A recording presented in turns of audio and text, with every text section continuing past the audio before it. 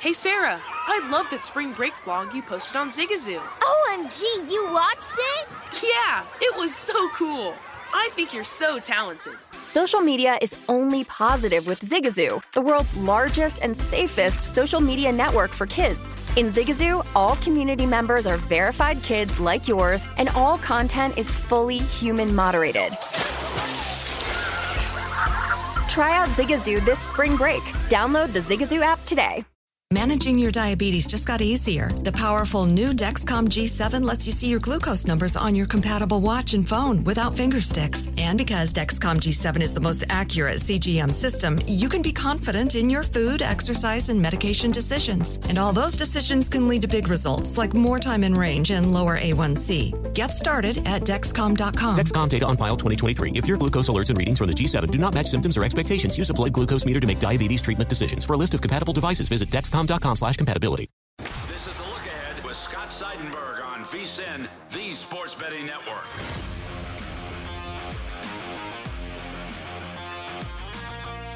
Coming to you from the Circus Sportsbook in downtown Las Vegas, I'm Scott Seidenberg. This is the Look Ahead here on VSiN, the Sports Betting Network. You can always follow along on Twitter at ScottsOnAir, ScottsOnAir.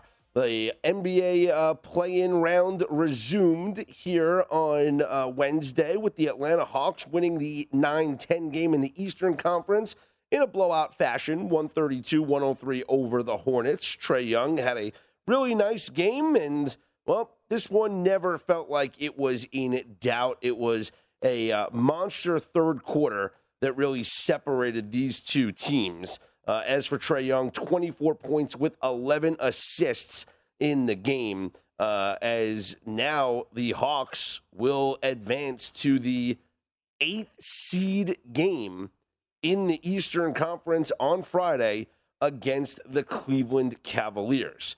In the Western Conference, it was the Pelicans winning and covering against the Spurs, 113-103. CJ McCollum had 32 points, and this is a Pelicans team that playing really well here now. Brandon Ingram did play. He had 27 points.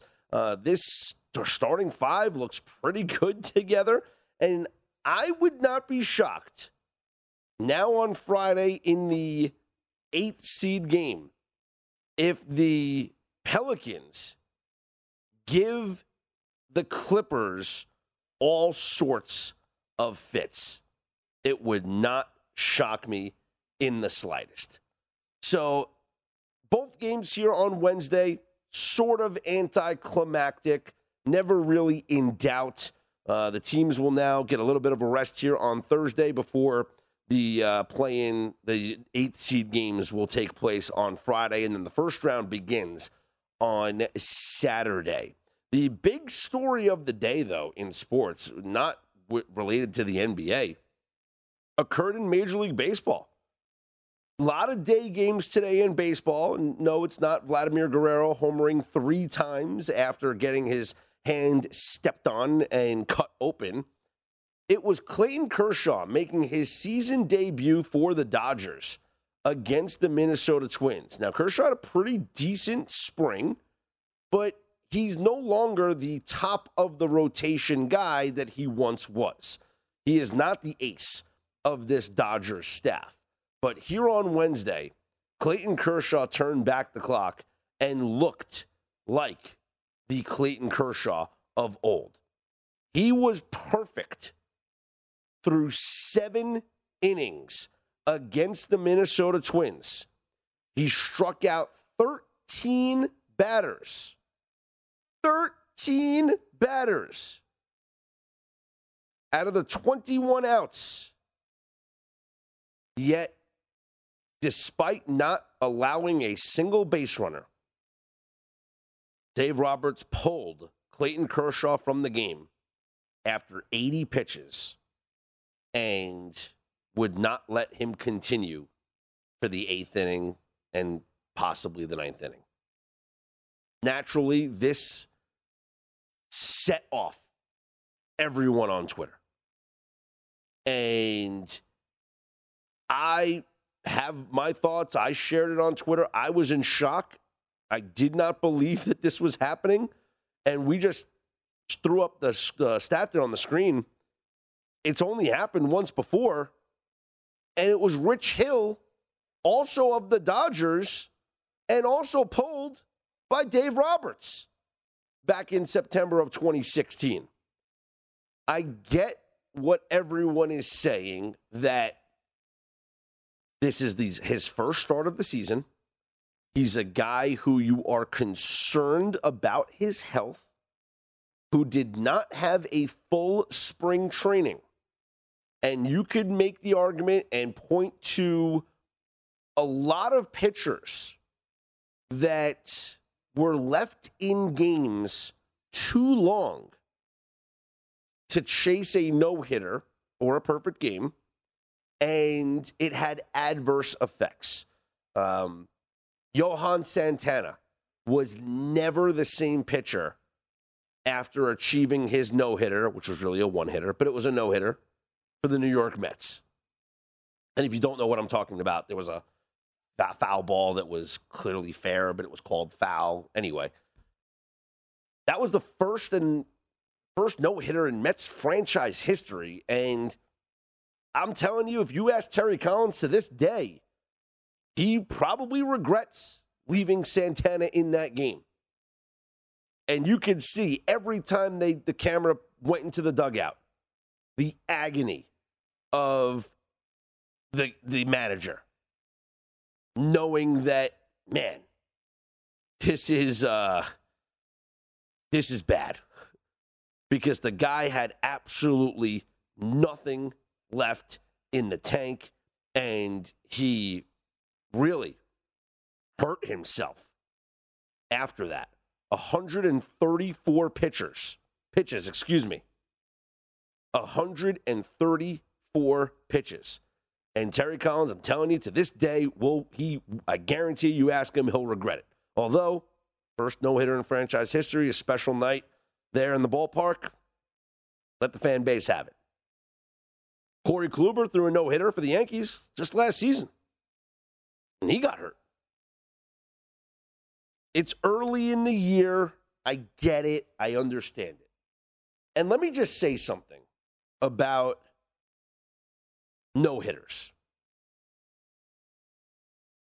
I am not that impressed by them as I once was. There have been 314 no-hitters thrown in the history of Major League Baseball. Now, in the grand scheme of things, you're talking about history. You're talking about, many years ago. The first no-hitter that was recorded was on July 15th of 1876. So we're talking a lot of history here. But there's been 314 of them. And there's been a lot recently. I mean, last year we had 1, 2, 3, 4, 5, 6, 7, 8, 9 in one season. It's an incredible accomplishment. But I'm not exactly blown away by it anymore. It's lost a little bit of its luster. In fact, I've made the argument that I'm actually more impressed by a combined no-hitter rather than a single pitcher getting a no-hitter. Because for all of the 314 no-hitters in baseball history, there have only been, I think it's 12 or 13 combined no-hitters. So that right there, a little bit more impressive to me. But okay, that's not the argument here. This was not just a no-hitter, though. This was a perfect game. And in the history of Major League Baseball, and I just read you the date, 1876, when the first no-hitter was recorded. We've only had 23 perfect games. I just think that had this been just a regular no-hitter, hold him. He's thrown a no-hitter before. But for a chance at a perfect game, that is something that I think really he should have been allowed to go after. Now, you understand, first base runner, he's out of the game. First walk, anything, out of the game. Even if the no-hitter is still intact. He hits a batter, take him out.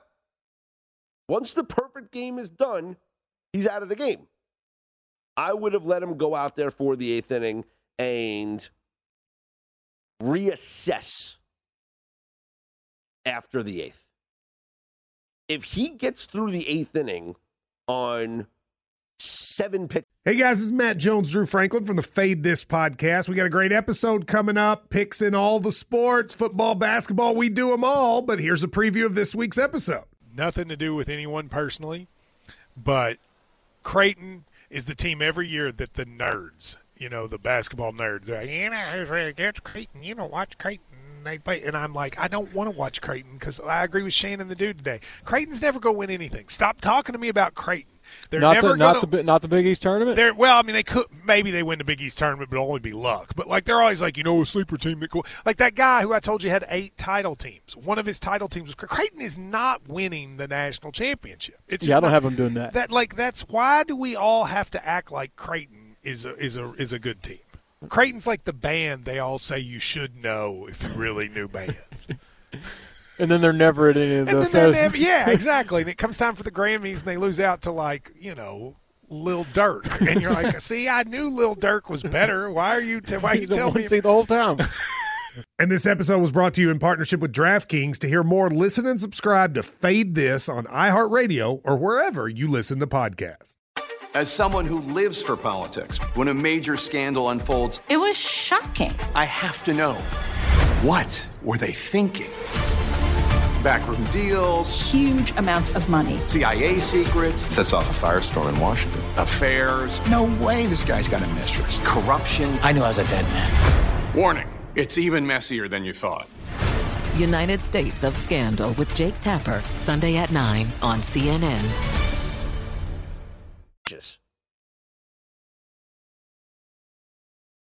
Let him go out for the 9th. If he has to labor now and he throws 24 pitches in the 8th inning, all right, now we could talk about taking the guy out. But as dominant as he was, 13 strikeouts through 7 innings, I don't know how Dave Roberts pulls him. And like I said, I understand all the arguments for it, but man, oh man, that was something that I don't think I would have done. Our buddy Jason Weingarten, who does all types of baseball futures, he had an interesting tweet earlier. The Clayton Kershaw Cy Young odds at the Westgate prior to this start today, he was 100-1.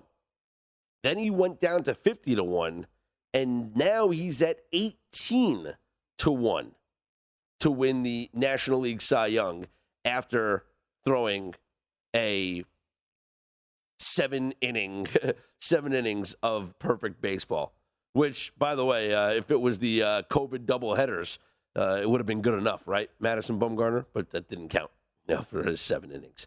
Anyway, we'll get more into Major League Baseball coming up a little bit later on in the program. We're going to get back into the NBA playoffs coming up next. Lauren Jabara, who's a reporter for the Atlanta Hawks for Bally Sports, will join me coming up next. We're going to talk about the Hawks' victory here in the 9-10 game over the Hornets and see what Atlanta has to do on Friday to beat the Cavaliers in Cleveland and earn themselves the 8th seed in the Eastern Conference playoffs. I'm Scott Seidenberg. Hit me up on Twitter at ScottsOnAir, ScottsOnair. This is The Look Ahead right here on VSiN, the Sports Betting Network.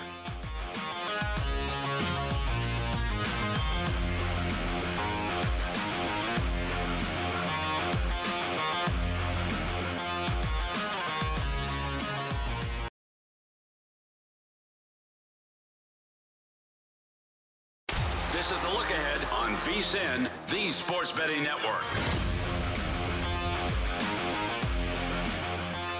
This segment of The Look Ahead is brought to you by Zyn Nicotine Pouches, a fresh way to enjoy nicotine without all the baggage of cigarettes, dip, or vape.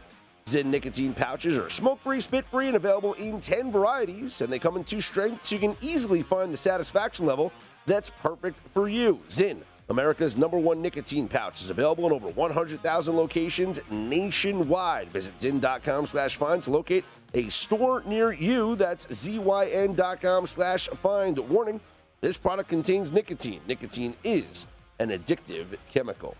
Scott Seidenberg back here with you. This is The Look Ahead here on VSiN, the Sports Betting Network. We welcome in now from Bally's Sports, covering the Atlanta Hawks. She is Lauren Jabara. Lauren, a big win for the Hawks here on Wednesday night. The pedal to the metal from start to finish. What was the biggest thing that stood out to you about this 132-103 victory over the Hornets? What's up, Scott? Happy Wednesday. I think it's Thursday now. I don't even know. The days are running together, but thank you for having me on again. It was a wild atmosphere being at State Farm Arena tonight because it felt like the playoffs, and it basically is. It's one single game elimination. Pretty crazy, but I think for me, the biggest thing was just the complete game that the Atlanta Hawks played, especially on the defensive side, because as we know, the Charlotte Hornets, the third best team in the league offensively, and the Hawks were able to hold them to 103 points. And that's what I thought was pretty incredible. Just their defensive efforts, their ability to get back in transition, to not let the Charlotte Hornets control the pace of play as the Charlotte Hornets do. That's what they're known for. That's what they do well. They control the pace of play. And then to really capitalize on a struggling Hornets defense. By moving the ball, they were able to score from inside, outside. They made 16 threes.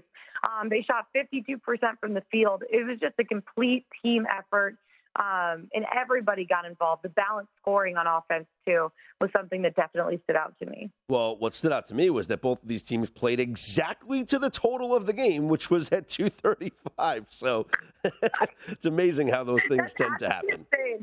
Vegas knows best. Vegas knows best. They do know. Let's fast forward now to Friday. The Hawks will travel to Cleveland to take on the Cavaliers, and they are a slight 2-point favorite. Do you agree with that line? I do at this point. I really do. Obviously, the Cavs have some injury issues that they're dealing with, and so do the Hawks, too, with John Collins being out and still questionable at this point, and Lou Williams also being out. But I think a big thing for the Cavs is Jared Allen, obviously, not knowing if he's going to be playing or not. And I think they're keeping that pretty close to their vest at this point. But he would be a big difference maker, obviously, for them. 2 points is a lot, though. I really did think it was going to be a little bit more of a pick-em, if not the Cavs being favored, because obviously they're the higher seed in this spot. And they're playing at home at Rocket Mortgage Fieldhouse, which that place can get pretty rocking. Pun intended or not intended, but it does surprise me a little bit that the Hawks are favorited in this spot. But again, it could be a little bit of an overreaction to obviously seeing a very talented, strong Brooklyn Nets team just put the pedal to the metal against the Cavs in that fourth quarter, and then the Atlanta Hawks coming in and thrashing the Charlotte Hornets. It could be a little bit of an overreaction to that too, but I think that injury issues play a part in that for sure. Now, we've talked about this before, but the Hawks have certainly struggled on the road this season, more so early on. As of late, a little bit better on the road. So I know that some people might be concerned about the Hawks' record on the road, but is this team, what are they doing to put those worries to rest? Yeah, I think first of all, a lot of the issues that they had earlier in the season were because of one, injuries. Like they came into the season not completely healthy. Like Clint Capella didn't have an entire preseason just because of his Achilles issue. Kevin Huerter, the same thing. So a lot of these guys were coming into the regular season with basically not their legs ready or their lungs ready at that point. And the beginning of the season, I think it was like some crazy 12 of the first 15 games of the Hawks season were on the road. So I think that skewed things a lot. And then in December, there was like a 6-game road stretch where basically the entire team had COVID. So I remember there was like 13 Hawks players on the COVID protocol list.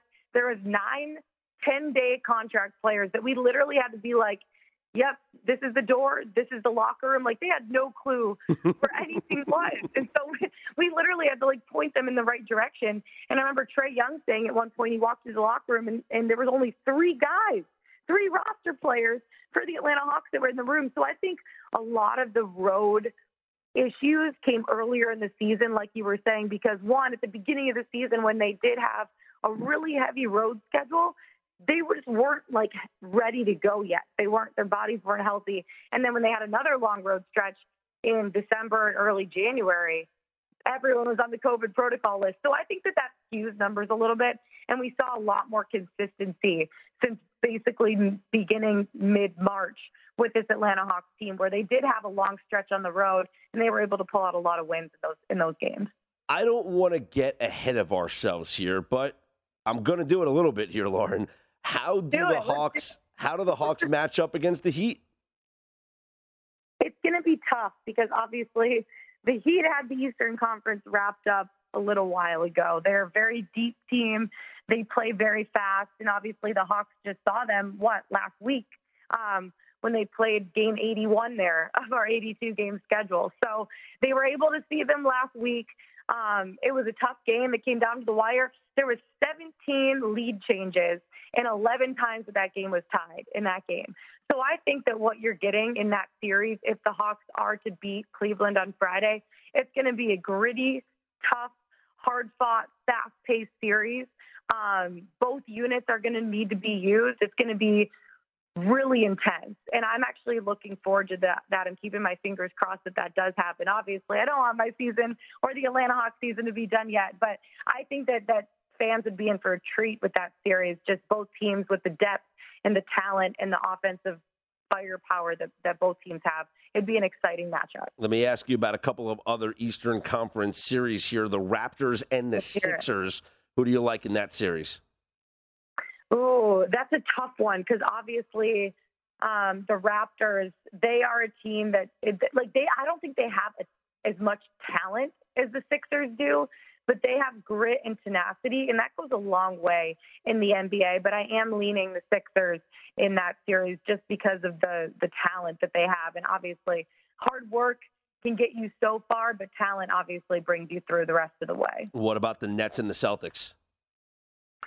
That's a tough one for me. And I might wipe my hands clean of that one and just sit back and watch because these are two unreal, completely talented teams with superstars on both sides. So I might just wipe my hands of that one and sit back and enjoy some good basketball because that's what we're going to get out of that series. While I have you, let's get into what you've been talking about on Picks-wise these days. How much Major League Baseball have you gotten into? We've been covering Major League Baseball. Can we talk about, I know you were talking about Clayton Kershaw for a second. I don't know if you want to bring that up again. Why? Why did they not let him finish that game? I am heated for him. Listen, I'm happy I hit my Dodgers first 5 bet, so it was probably the easiest bet I ever hit because Kershaw didn't allow a single base runner. But what I said, Lauren, was if this was just a regular no-hitter, I'm okay with it. He's thrown a no-hitter before. There's been 314 of them in baseball history. That's fine. But this was a perfect game. This is a chance, this was a chance to put yourself in the record books, which, yes, I know a no-hitter does as well, but a perfect game is on a different level.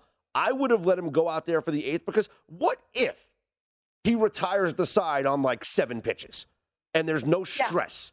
Then you let him go out again for the 9th. I was shocked. I was shocked. Yeah. Honestly, as a player, though, because I was at the Hawks game, so I didn't get a chance to watch. I was just reading articles after, obviously. But as a player, why are you not, begging your manager to leave you in? Mm-hmm. I would, right? I think there was just the mentality of they had the plan going into the game. They knew that he was only going to throw 80 pitches. It was a short spring training. This was his first game of the year. He does have injury concerns, and they just knew that no matter what, he's only throwing 80 pitches, which I think is a mistake. But I also, was doing New York radio when Johan Santana ruined his career by throwing 134 pitches, and Terry Collins still regrets leaving him in that game to throw a no-hitter. Yeah, that's true. That's true. And I can see that, but at the same time, it's as a fan of the sport and as a fan of Clayton Kershaw in general, I'm just leave the man in. Let the man pitch. Let the man pitch. Screw the plan. You know what I mean? We're done with the flip. I would have made that move myself. Lauren, appreciate the time and the conversation. Safe travels to Cleveland, and good luck on Friday. Oh, thank you so much. I appreciate it. Thank you so much. There she is, Lauren Jabara, covering the Atlanta Hawks. She's their host and reporter for Bally's Sports, and also a host on PicksWise, doing all the sports betting stuff as well. I'm Scott Seidenberg. Hit me up on Twitter at ScottsOnAir, ScottsOnAir. We'll keep the NBA conversation going. Brad Thomas from NBC Sports Edge will join me coming up next. This is The Look Ahead right here on VSiN.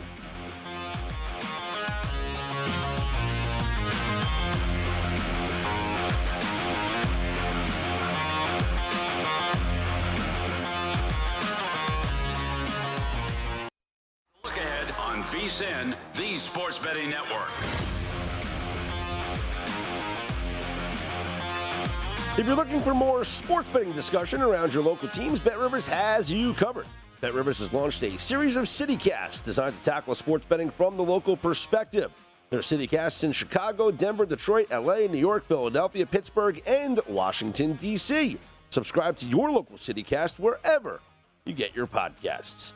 Scott Seidenberg back here. It's The Look Ahead on VSiN, the Sports Betting Network. Joining us now from NBC Sports Edge, he is Brad Thomas. And Brad, let's get into the NBA playoffs here as the play-in round resumed with the Atlanta Hawks winning in convincing fashion over the Charlotte Hornets. New Orleans beating the Spurs here.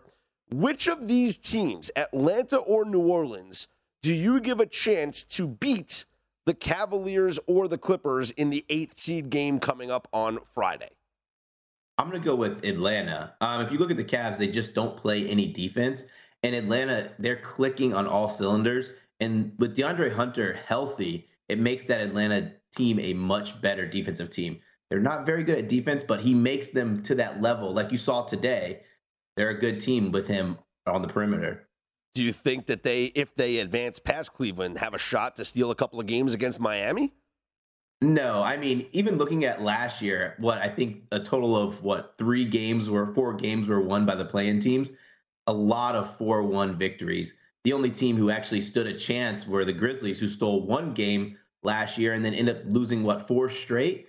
So it's going to be tough. The play-in games, these are bad teams, or teams who aren't as good as the teams who made the playoffs. And normally it's going to show when they play each other head-to-head in a full series. How about the Brooklyn Nets, who advanced to take on the Boston Celtics? What's crazy, Brad, is that this series actually opened up with Brooklyn as the favorite, and it immediately shifted the other direction to now Boston being about a -145 favorite in that series. You know, that was the most tricky for me, and as a value bettor, I went on Brooklyn just because the odds shifted at +115 is what I got them on, but I do not think they win the series. The Celtics play really good defense, like elite defense. And then they have the two-headed monster of Tatum and Brown, who can go toe-to-toe with Durant and Kyrie. And it's just hard when you have a deep team who can play defense at every single position to say you're going to outscore them. Maybe if Brooklyn had a more athletic big than Andre Drummond, I would give them a legit chance to go in there and sweep or maybe win 4-2. But I think the Celtics, with their elite defense and their scoring ability, are going to get the job done. How many games do you think that series goes? Oh, it's going 7, 100%. Okay, wow. All right. Yeah. So the Celtics with the home court advantage in Game 7 gets it done. Okay. Nice little odds on that. And I think it is 6 or 7 games is the favorite in that series between those two teams. Elsewhere in the Eastern Conference, I think one of the most polarizing series that's not Brooklyn and Boston is going to be Toronto against Philadelphia. I absolutely love Toronto to win this series. What's your read between these two teams? Yeah, I got Toronto to win the series at +190. Ooh, the 76ers, better than me. I got +150. Yeah. Oh, that's nice. Yeah, the 76ers, listen, when James Harden went to Philadelphia, I thought he would have this year resurgence, and it didn't really happen. And a lot of that's to blame on the new rule change, the James Harden being out of shape because he was trying to get moved out of Brooklyn. They're just not a complete team. And even at the trade deadline, Doc Rivers said they needed a point guard. And what they do, they went and traded away their point guard and got a shooting guard. The Raptors are long. They play defense. and Siakam's going to give them a lot of trouble. I think they're a better coached team too, honestly. I would agree with that. And I think not having Matisse Thybulle available in those games in Toronto is a huge loss for the Sixers defensively. And we know already they're not a deep team. In the Western Conference, I'm not going to talk about the Bucks and the Bulls because that's going to be a 4-game sweep. But let's go to the Western Conference. Still a lot of question marks with Steph Curry's health. If Curry misses any of these games, are the Nuggets live in this series? Yeah, I think the Nuggets are live. I think this is one of those situations where I hope I can catch something around 6 or 7 for the home games for the Warriors, for the Nuggets, because they'll steal one, and I think they have a good chance of covering them all. Just the problem is the Nuggets don't play good enough defense when you have shooters like Steph Curry. You have Jordan Poole, who's playing excellent. You have Klay Thompson, who's an elite shooter. I don't know if they win the series, but I would. Let me just preface and say this. I have a long shot future on the Denver Nuggets at 23-1. So I think if they win this series, they go on deep, but I don't know if they can until they can start playing better defense. What about the Jazz and the Mavericks? Obviously, everything hinges on Luka's health, but is the movement in Game 1 too much of a reaction to Luka's impending non-availability? Because we saw this one open up as Dallas a 3-point favorite. Now the Jazz are 4.5. We're talking 7.5 points of a line movement here for no Luka. I think Luka is probably worth about 5 points, maybe 6 points.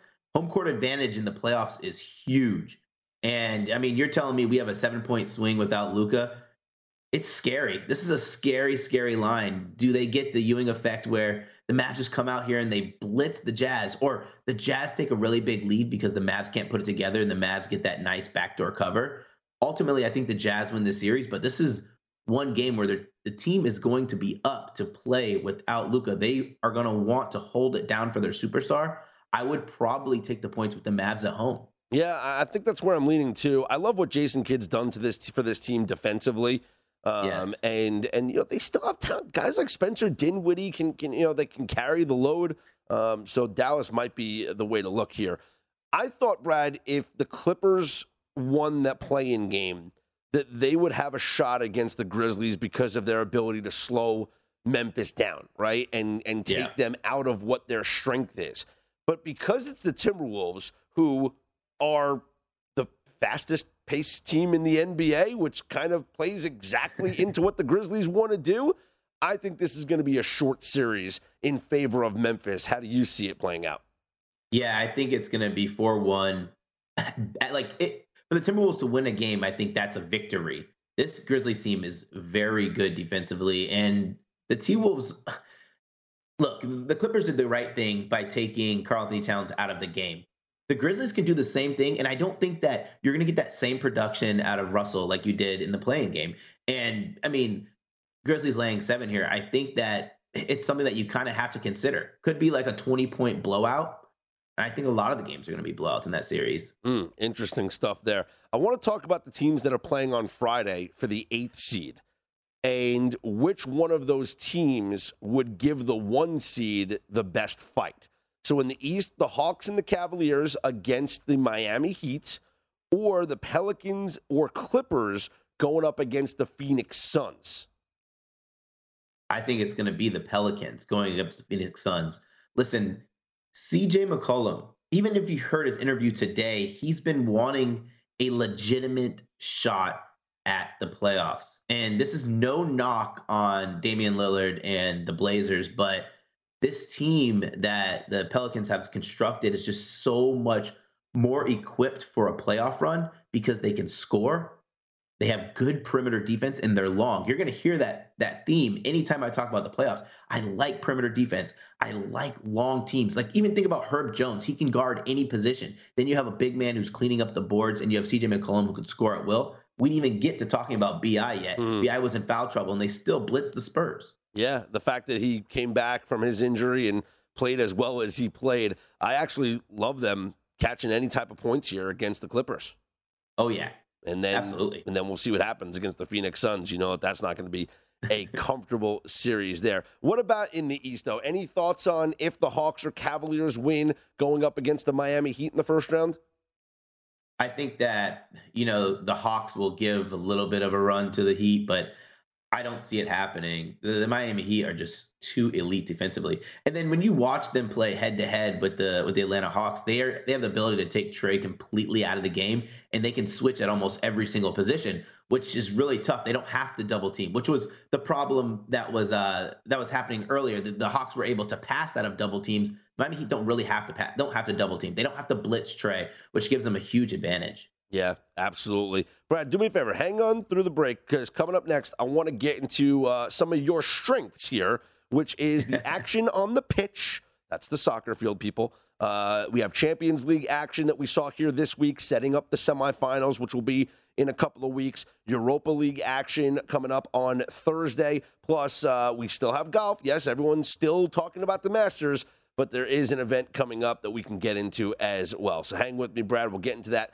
coming up next. He is Brad Thomas from NBC Sports Edge. You can follow him on Twitter at Mr. Brad Thomas. You can follow me, Scott Seidenberg, on Twitter at ScottsOnAir, ScottsOnair. We'll get to that action on the pitch. Yeah, I like saying that. In soccer, Europa League action coming up, plus golf with, I believe, the RBC Heritage coming up as well. See if who Brad thinks could have some good showings there. This is The Look Ahead, right here on VSiN, the Sports Betting Network.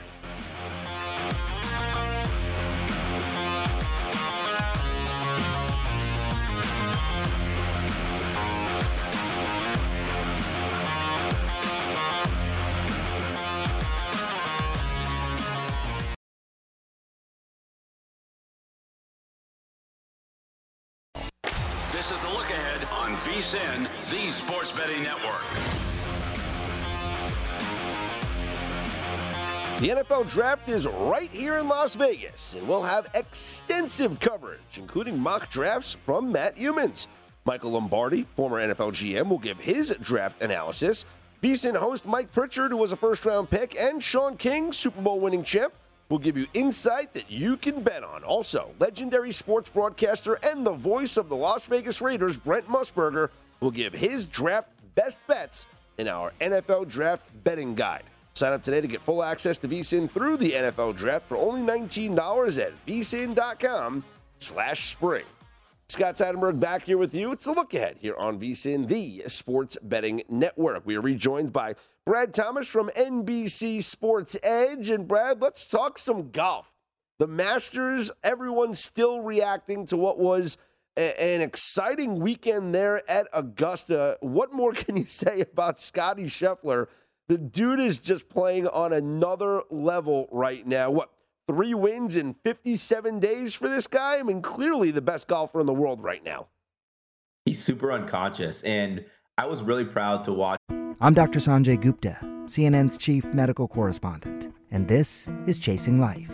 3 out of 4 U.S. adults are considered overweight or have obesity. 75% of Americans. Dr. Fatima Cody Stanford. Our weight is one factor that plays a role in our health, but by itself, it doesn't give us the full story of who we are. We have to look at our full person. Listen to Chasing Life, streaming now on the iHeartRadio app. Welcome to the Scene to Scene podcast. I am your host, Valerie Complex. Today, I am chatting with Ji Young Yu. Ji Young stars as co-lead in the 6-part limited series Expats. I think I learn a little bit with every character that I play. I think usually I play a character and it causes enough introspection that I learn something about myself. I honestly can't gush enough about Freaky Tales. I'm so excited to share it with more people. If you like what you hear, be sure to review, like, and subscribe to the Scene to Scene podcast. Him actually hold a lead, because if you look at all his other wins, he was the comeback kid, and he was absolutely impressive in every facet of the game. When he faced a little adversity, he bounced back. His short game he was pin seeking with his short game. He had a hole out on Sunday. He is deserving of the #1 golfer in the world title. Got a little bit of a rest here now. RBC Heritage. Do we like any of the golfers that had good showings maybe later on at Augusta to parlay that into some success here at this tournament? Maybe someone like a Justin Thomas or Shane Lowry, a guy who I actually had outright to win the Masters, and I will have outright to win this tournament as well. Yeah, Shane Lowry is going to be my top play. If you look at it statistically, Shane Lowry actually had a better outing at the Masters than Scottie Scheffler did. Shane Lowry's just ripping off top 10, top 10, top 10. I think this is a course that will suit him very well. He's not super long, but he's very accurate. And why not back an Irishman at a windy golf course with small greens? I got him at 22-1. I love him top 20. It's just too good to be true, but I'm backing it. Yeah. Top 20 odds, obviously top 10 odds, a little safer than doing an outright, but he is one of the guys that I like outright. What other picks do you have for the course here in Hilton Head? Yeah, like you mentioned Justin Thomas. I really like him at plus 115 to finish top 10. I'm not going to back him to win at 14-1. The price is just too short, and I have a very hard time backing the outright favorite. But Justin Thomas just consistently rips off top 10 finishes. And this course is going to be won by a ball striker, a guy who's good on approach. The problem with Justin Thomas is he's a little bit of a roller coaster ride on the golf course. He has all the tools, but he does have those few moments that keep him out of that podium placing. But a top 10 finish, and you give me plus odds for a guy who's consistently in the top 10, I think Justin Thomas is a guy you have to consider. Nice. So we like Justin Thomas. We like Shane Lowry. Any long shot guys, any bombs on the board that you're looking at, maybe in like the 45, 50-1 plus range? Yeah, I have two bombs. Okay. This is actually my biggest bet of the tournament, and I hope it doesn't come crashing down with like a two-stroke lead on Sunday that's blown out of the water. I have Adam Hadwin at 50-1. This course is built for him. He's not very long off the tee, but this is a lot of target golf that's played at Harbour Town. He's going to have to keep his ball in the fairway, but he's been very, very brilliant, not ranking off 3 top 10s in a row. If you want to think about a perfect fit for a course, it's Adam Hadwin for this course. And my longest shot that I played, and I'm not bashful to say this, but I played Beau Hossler at 150-1. He is another guy, and you'll see this theme with a lot of the guys who win this tournament. He's another long shot who has the tools to win here because the course is it plays a little bit shorter, and you need guys who are really dominant with their irons. Beau is not consistently dominant with his irons, but when he's not dominant with his irons, he makes up for it with his putting. He's a very good putter. Interesting stuff. Let's get into something that's also right in your wheelhouse, and that's the soccer action. Champions League semifinal is now set. It's going to be Man City and Real Madrid, Liverpool and Villarreal. What's your initial read on both of these matchups? Initial read on the City matchups. First of all, I looked at the board, and the home leg for City is going to be plus money for the under. Come on. Like, when Real Madrid has played every game so far in the away leg, they have packed it in, tried to get to the home leg without a big deficit. City, they've been dominant defensively. If you give me 2.5 under for plus money, I got to take it. And then on the Liverpool side, Liverpool, Villarreal, this one is a head scratcher. Like, I think that Liverpool are just going to be way too fluid offensively. Like, if you look at the teams that Villarreal played, they played them at the perfect time. Like Juventus missing a couple pieces and not being really fluid on offense. Bayern Munich going on an offensive slump, which they don't have often, but even you look domestically, they kind of struggled to score goals. Not Liverpool. Liverpool are hot. Even today, they played a bunch of bench guys and still put up 3 with those bench guys. Yeah, interesting stuff. We got Europa League matches here on Thursday. What are the plays? Okay, so my top plays. I'm a big corners guy. I think we talked about this last time. Yes, you are. My top play, Braga at Rangers. Rangers over 5.5 corners. This is a Rangers side who's averaging 7.81 corners per game. They play more dominant at home than they do away, and it's by a wide margin. Probably one of the better home versus away split teams in the entire world. And what they do differently is they attack. Well, they're down 1-0 on aggregate. Braga know they have a 1-0 lead, so any chance they get, they're going to clear that ball and make sure the ball is out of play. That's my top play. I'll give you another one that I really like. Roma and Bodo. Bodo have scored in something like, 20 straight games. It's a crazy number, right? And they're going against a Roma team who have been pretty leaky. I'm backing both teams to score in this. You got to look at it as Roma have the bigger name, but Bodo have the talent. They're unbeaten in like 36 straight matches. I think the only way this doesn't hit is if Roma don't score and Bodo don't score, and it just becomes a grudge match. But I don't think either team gets left out of the net, and we're getting pretty good odds at -110. It did move a little since I posted on Twitter, but still playable. Let's talk World Cup. The draw has been released.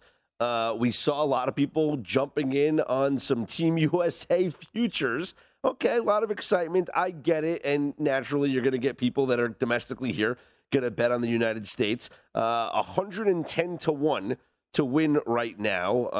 I mean, I'll take a piece of it just for fun, to root for it. Might have a little more luck on the group stage, or maybe just betting them to advance or whatnot. But what is your early reads here for the World Cup coming up? Yeah, so I am in love with Spain. Spain has the defense to hold any team out. And what their biggest problem in Euro 2020 was their offense.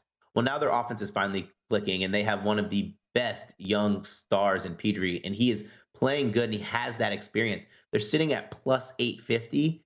Hard to ignore. Another team who I really like, France, it's probably going to be one of the chalkiest plays, but plus 600 is a pretty good price for who has the best player in the world. Don't at me. Kylian Mbappe is the best player in the world. When he's healthy, he's the best player in the entire universe, has a chance to be one of the best players ever. From a long shot standpoint, we got to talk about Denmark. 25 to 1. Christian Eriksen is back. Their offense is thriving. Eriksen is a unique story. For those who don't know, Eriksen was the one who collapsed on the pitch, and then he had to get revived and back to life. And he has a new purpose. The team has a new purpose. With these odds, anytime I bet soccer futures, I don't really care about them winning. All I need to do is get them to the finals and get a good hedge position. Hopefully I get two teams in the finals that I have futures on, so I don't have to worry about it. But 25 to 1 is something that's hedgeable for a team who will never be like a 3 to 1 dog. Any read on a team like Belgium in the 12, 13 to 1 range? Yeah, Belgium's fine. The problem is, Lukaku's out of favor in Chelsea, and people can say it's injury related, his Achilles. I've literally heard everything, but he's not going to. When you're out of favor with your club, I know this is still going to be way back in November. He's plenty of times to go to a new club. It's just a little bit rumblings in the stomach that I don't like. And I want to back teams that are good defensively. That's why I talked about Denmark. That's why I talked about Spain. That's why I talked about France. They're all good defensively. Yeah. I think a bet that we should highlight is Ghana to advance from their group at plus 250. In their group is Portugal, Uruguay, and South Korea. Ghana have a deep squad already, but they also might get a couple additions of guys who say they want to play. Callum Hudson-Odoi and the Williams brothers from Atletico Bilbao. So I think that price is very good because I think it'll be Portugal and Ghana. Well, as long as Ghana not in the United States group, that's all that matters. Brad, appreciate the time and the conversation. I hope to catch up again soon. Good luck with the soccer plays tomorrow. Absolutely. Talk to you soon. There he is, Brad Thomas. Follow him on Twitter at Mr. Brad Thomas. He does some great work for NBC Sports Edge. I'm Scott Seidenberg. Hit me up on Twitter at ScottsOnAir, ScottsOnAir. This is The Look Ahead here on VSiN, the Sports Betting Network.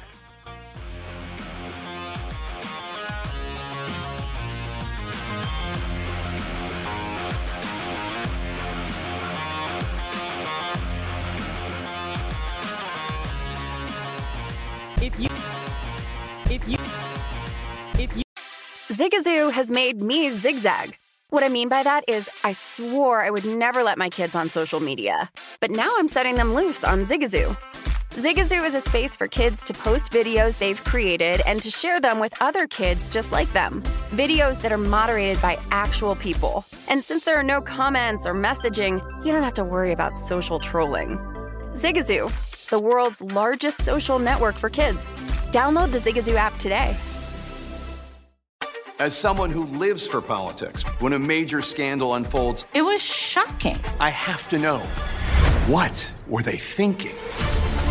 Backroom deals, huge amounts of money, CIA secrets, sets off a firestorm in Washington, affairs. No way this guy's got a mistress. Corruption. I knew I was a dead man. Warning, it's even messier than you thought. United States of Scandal with Jake Tapper, Sunday at 9 on CNN.